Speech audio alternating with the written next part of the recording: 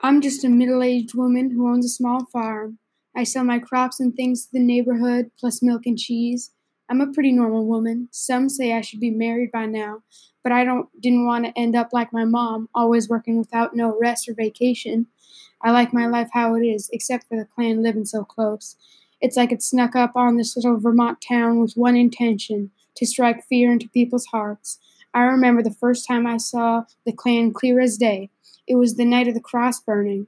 Ever since I saw that cloudless night sky being filled up with terrible flames and smoke, I could not see the Klansmen the same.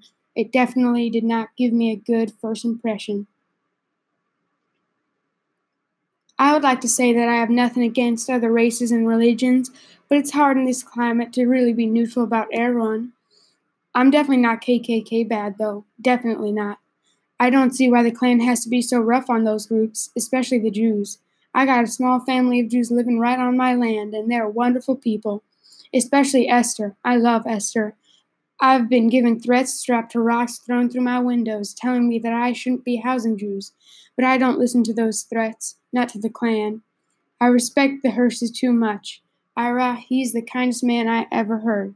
I wish I had a father like him. Esther doesn't even know how lucky she is, and she is such a wonderfully innocent little girl.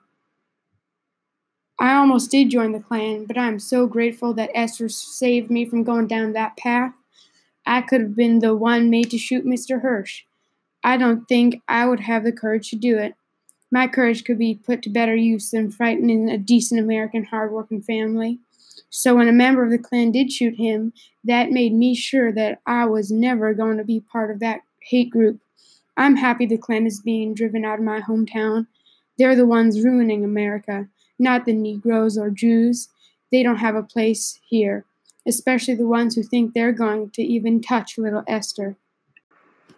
I'm this little town's preacher and clergyman. I speak to the people to spread the truth.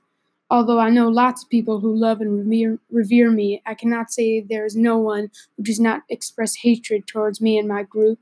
I was in the KKK from the moment I learned of it. The group's purpose encompasses everything that I love about America and everything I hate about it. It is undeniably the most American thing a person can be part of. I feel truly and purely American when I am part of the meetings. I love my role in this town, too. Every day I get to change people's minds for the better. Of course I got prejudices. I stand by them. To pretend that some Negro or Jew has just as much of a right to call himself an American as a Protestant, white, real American is absurd. I don't want them living here making Vermont less nice. We set a cross on fire once in a while to show them who's welcome and who ain't. It usually gets a few of the foreigners to leave. It's also fun to see the fire spread around the cross, in and around every crevice, consuming the wood almost instantly.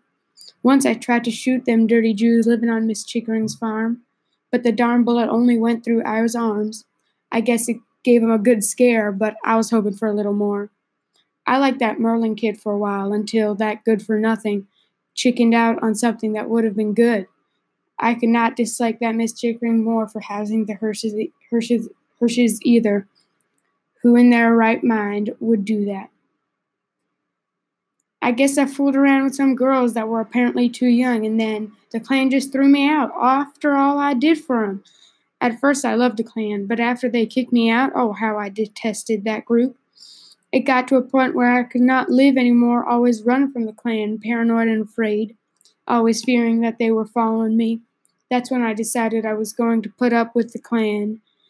I wasn't going to put up with the Klan always being like a ghost behind me, and that it was time for me to surrender to God.